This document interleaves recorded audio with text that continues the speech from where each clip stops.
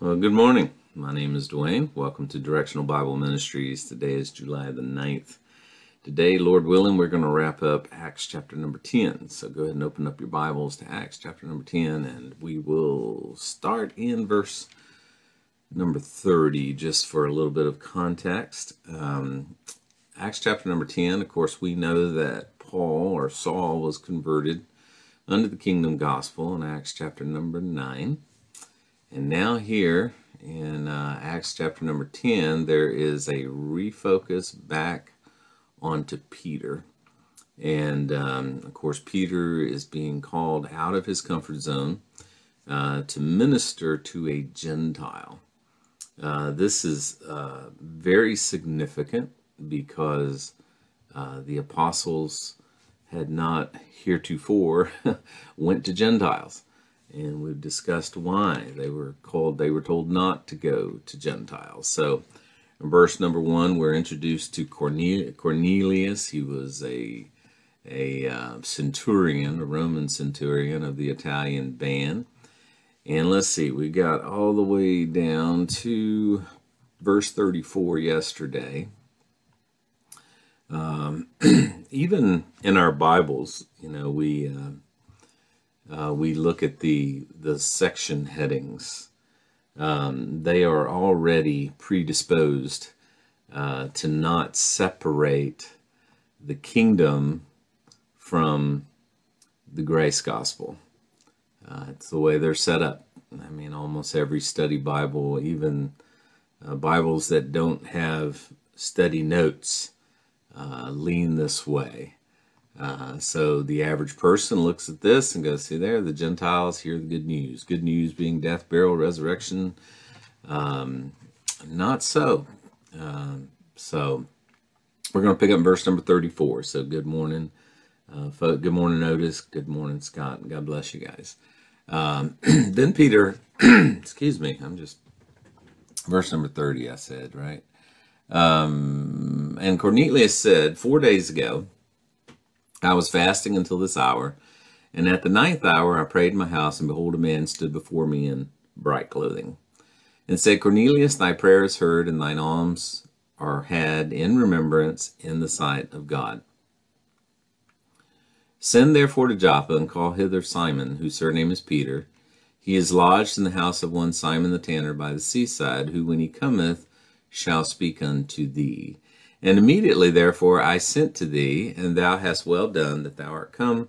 Now, therefore, we are all present before God to hear all the things commanded thee of God. So Cornelius here is explaining that he is still in the dark as well. He was only being obedient to the man that came in bright clothing, and that Peter was to tell him what thou oughtest to do. And of course, we see Cornelius is responding to Peter's question, I ask therefore, for what intent ye have sent me.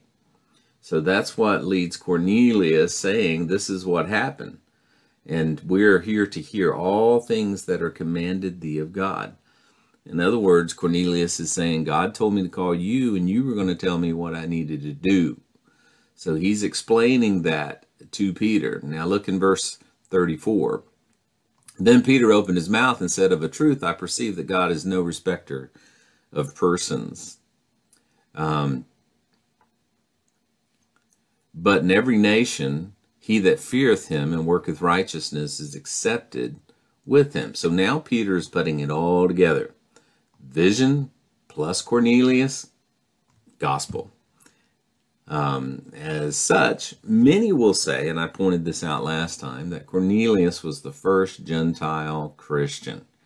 However, the content simply does not bear that out. Peter's message is not a grace gospel, and we're going to see that as we work our way down through here at all. It's not happening. Look at verse 36. The word which God sent unto the children of Israel, preaching peace by Jesus Christ, he is Lord of all. That word I say, ye know, which was published throughout all Judea and began from Galilee after the baptism of John. So Peter is coming preaching that word that began in Galilee after the baptism of John. Well, what was that word that was preached in Galilee after the baptism of John? Repent, for the kingdom, repent and be baptized, for the kingdom of heaven is at hand. That is what Peter is teaching here. That is the kingdom gospel. So he is simply sharing what had been and was going on in regards to the nation of Israel and the preaching of Christ. And apparently it was so well known that he assumes that even the Gentiles had already heard about it. Again, there's nothing new here. Jesus' ministry began in Galilee after the baptism of John the Baptist.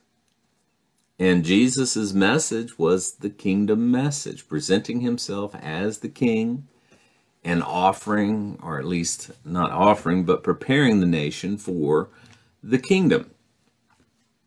And then look in verse 38. How God anointed Jesus of Nazareth with the Holy Ghost and with power, who went about doing good and healing all that were oppressed of the devil, for God was with him. Again, referring to Jesus' baptism at the hands of John and his ministry thereafter that only proved that he was indeed their Messiah. And then look at verse 39. And we are witnesses of all these things which he both did in the land of the Jews and in Jerusalem, whom they slew and hanged on a tree. So in other words, we were there throughout his ministry. We were witnesses to everything that he did in the land of the Jews and in Jerusalem before they slew him and hanged him on a tree.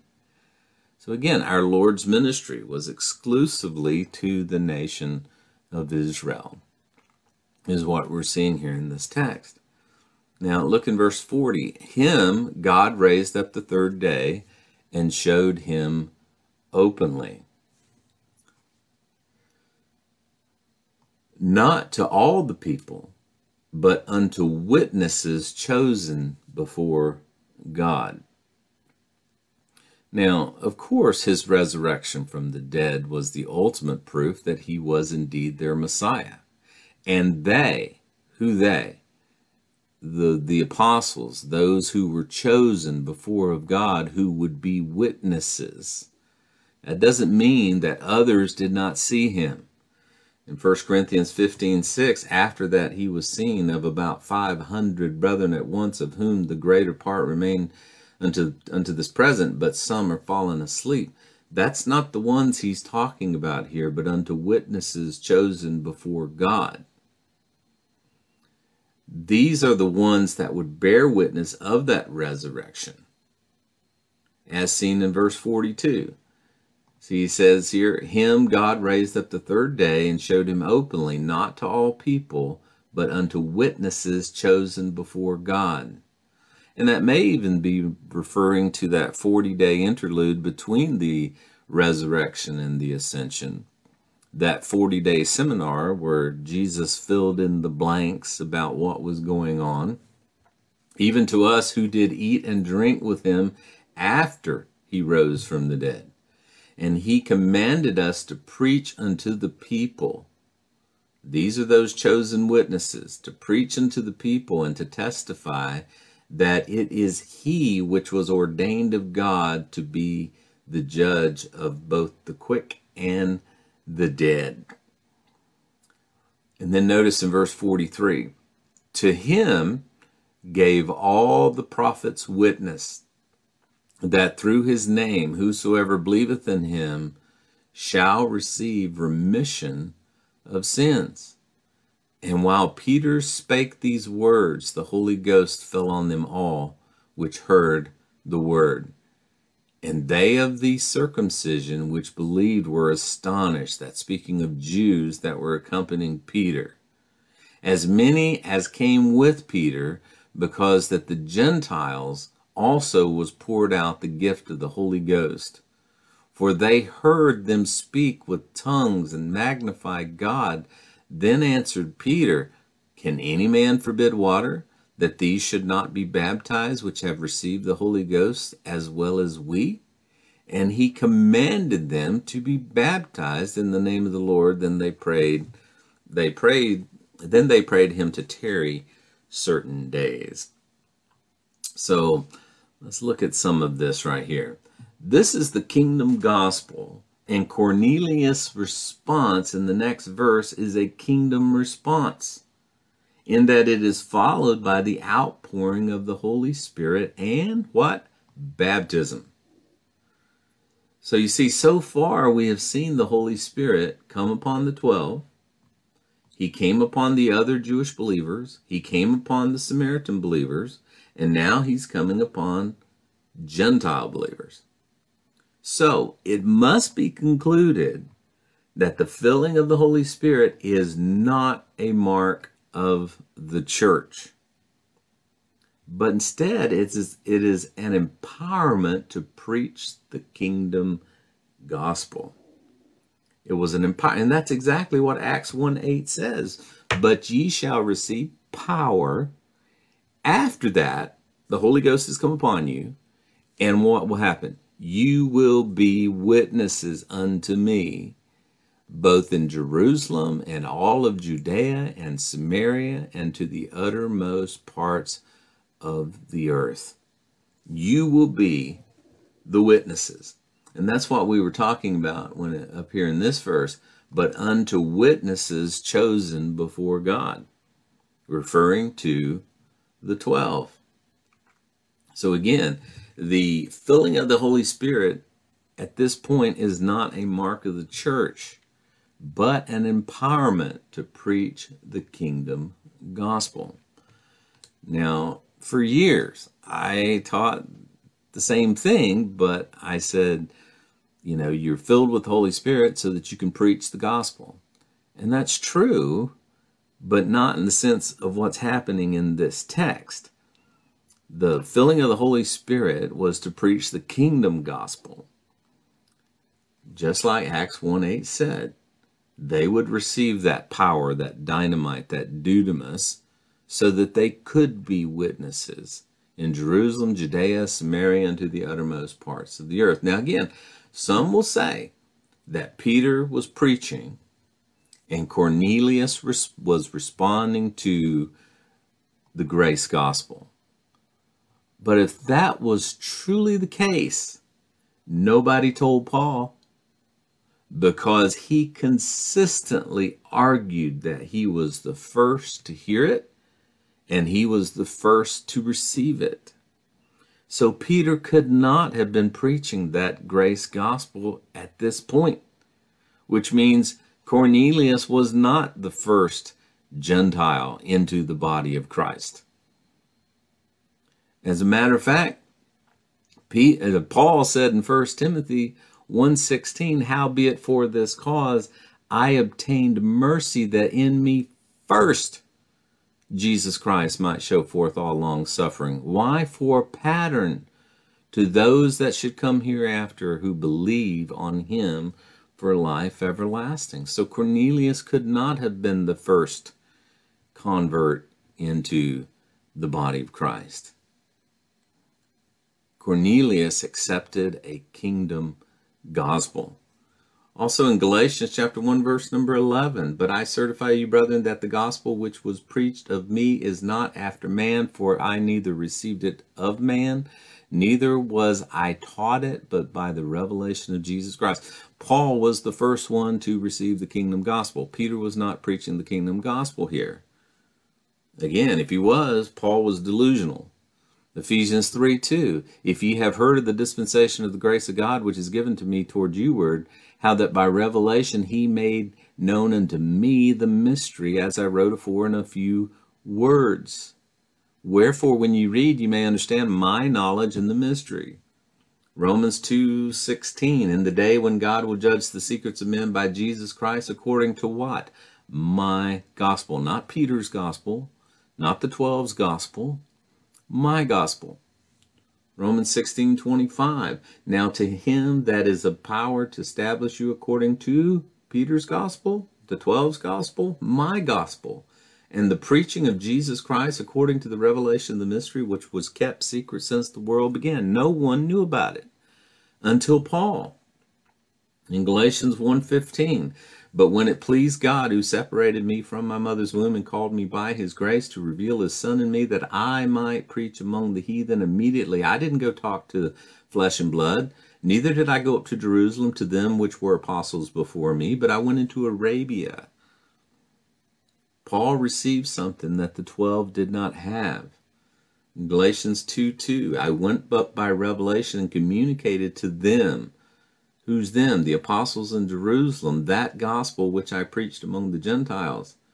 This was in Acts chapter number 15. We'll get there. But privately to them which were of reputation, lest by any means I should have ran in vain. So Paul even said that when he did preach to the Jews prior to the revelation, he only spoke to the Jews what the prophets and Moses said should come. So Paul did respond to a kingdom gospel on the Damascus Road in Acts chapter number 9, and he preached only that which was spoken of by Moses and the prophets. Did Moses and the prophets speak of the body of Christ? Did Moses and the prophets speak of the death, the burial, and the resurrection of Jesus Christ? Did they speak of a Jew and Gentile called out assembly, if you will, the body of Christ? No. In Acts 16:22, he said, and the multitude rose up together against them, and the magistrate rent off their clothes and commanded to beat them. I mean, that verse is wrong there. I got to start checking my stuff.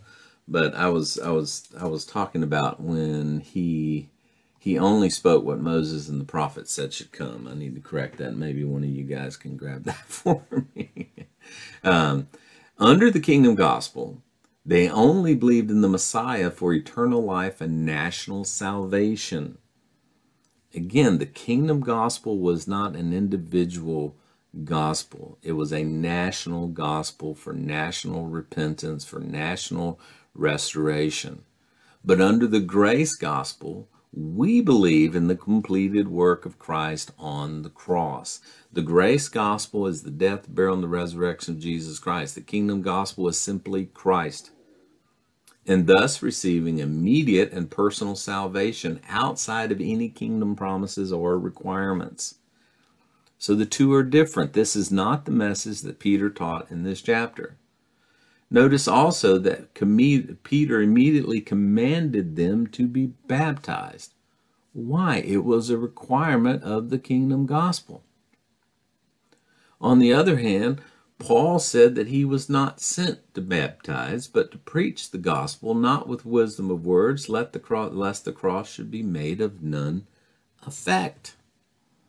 So Paul did not preach that. Paul would not have commanded them to be baptized, but Peter did. Let's see. Acts. There we go. See, I'm not all that far off, Scott. Thank you, sir. That's where. Let's see. Yeah. Having therefore obtained help of God, I continue unto this day, witnessing both small and great, saying none other things than those which the prophets and Moses did say should come. So, very good. Thank you, sir. I appreciate that. But Peter and Paul were preaching. There for a while, yes, they were preaching the same message. But once Paul received the revelation, he preached the kingdom gospel. Now, notice what happened next. And the apostles and the brethren that were in Judea heard that the Gentiles had also received the word of God. And when Peter was coming back to Jerusalem, they that were of the circumcision were mad at him. They contended with him, saying, thou wentest into men of uncircumcised, and you ate with them? Notice Peter's reception when he returned to Jerusalem. Why were they upset with him if he was only obeying Matthew chapter 28, verse number 19? Obviously, it is because Matthew 28, verse number 19 does not mean what we have been taught that it means. So, very interesting. So tomorrow we'll continue in Acts chapter number 11. Well, God bless you guys. And I hope you're enjoying this study as much as I am. Every day I study a little bit and I learn a little more, and I hope the same can be said of you. So tomorrow we'll pick up in Acts chapter number 11, and I hope you guys have a great day. Remember how much God loves you, wants best for you, and He's working all things out for your good.